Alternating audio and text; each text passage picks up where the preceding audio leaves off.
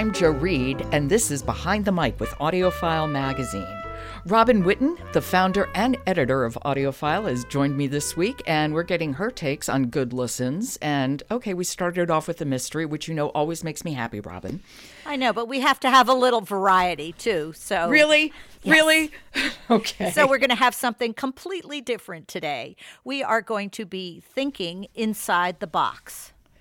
Adventures with Crosswords and the Puzzling People Who Can't Live Without Them by Adrienne Raphael and read by the author. How is she as a reader? Oh, she's very enthusiastic. She's excited about this topic. She's just found out so much information about crosswords and all the crazy people who do them, the history, little quirky, obscure facts about crosswords. And that comes across in her narration. She's not a professional narrator, but she does a good job of conveying that interest and enthusiasm. Okay, I have a tough question, but it's a sincere one.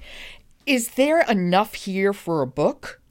Or is this really kind of an article on steroids? I was wondering, she writes for The New Yorker, and I wonder if it did start out as an article.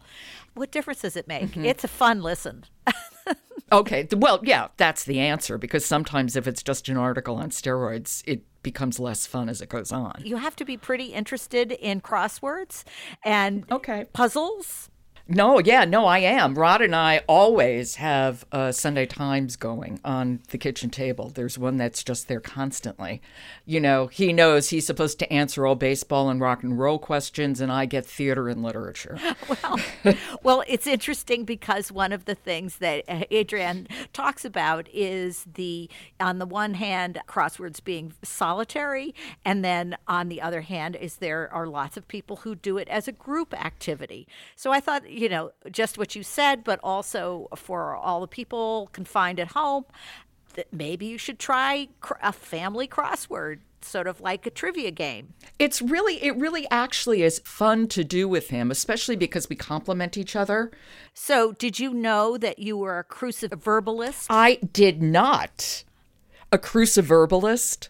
A cruciverbalist. Well, I loved it. I thought it was one of the most interesting words. It's a great name. Yeah. And if I had a crossword, I would use it in it. I'm writing that down. That's pretty good. So let's hear a little of it.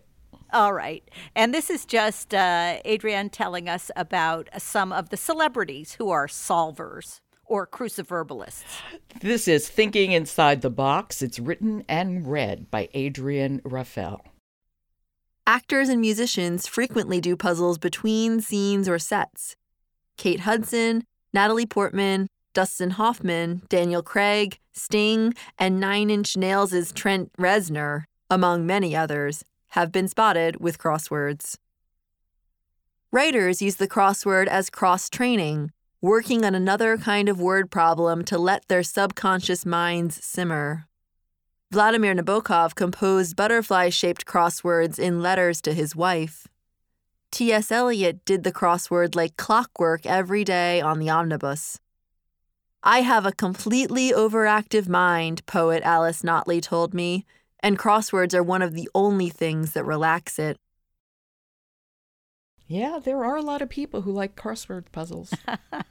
Well, you can learn all about them and the history and all the little obscure things and then go racing out for the next puzzle. Yeah, and I probably will too. All right. That's Thinking Inside the Box, Adventures with Crosswords and the Puzzling People Who Can't Live Without Them, like me. It's written and read by Adrienne Raphael. I will talk to you tomorrow. Absolutely, Jo. Okay, thanks, Robin. Bye. Support for Behind the Mic comes from Blackstone Publishing, publisher of Watership Down audiobook, Richard Adams' classic tale read by Peter Capaldi, available wherever you get your audiobooks. And you want to find out what we're up to at AudioFile Magazine, then follow us on Twitter at AudioFileMag. I'm Jo Reed. Talk to you tomorrow.